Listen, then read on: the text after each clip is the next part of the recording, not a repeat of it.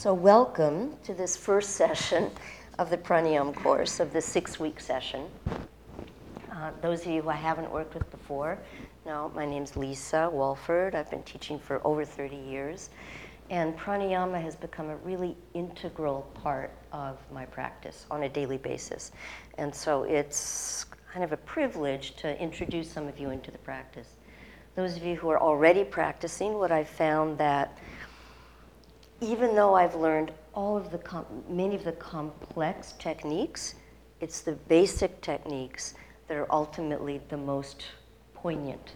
Okay? All of the other techniques of pranayama we can apply for different conditions, but the basic techniques of Ujjayi, the simplicity has a tremendous quality and potential to it, okay? In a similar way that a contemplative practice does.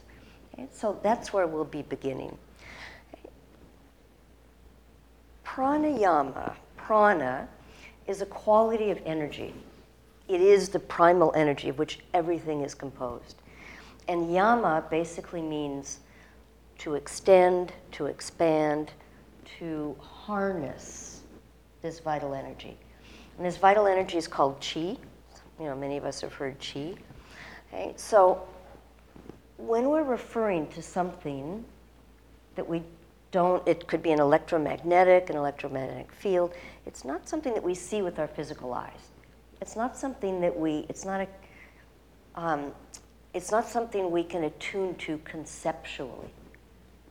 So how do we attune to this creative impulse of the universe? We have to cultivate a different quality of listening, a different quality of being in ourselves. Okay? So that's where we're going to start today. Okay? So let's begin.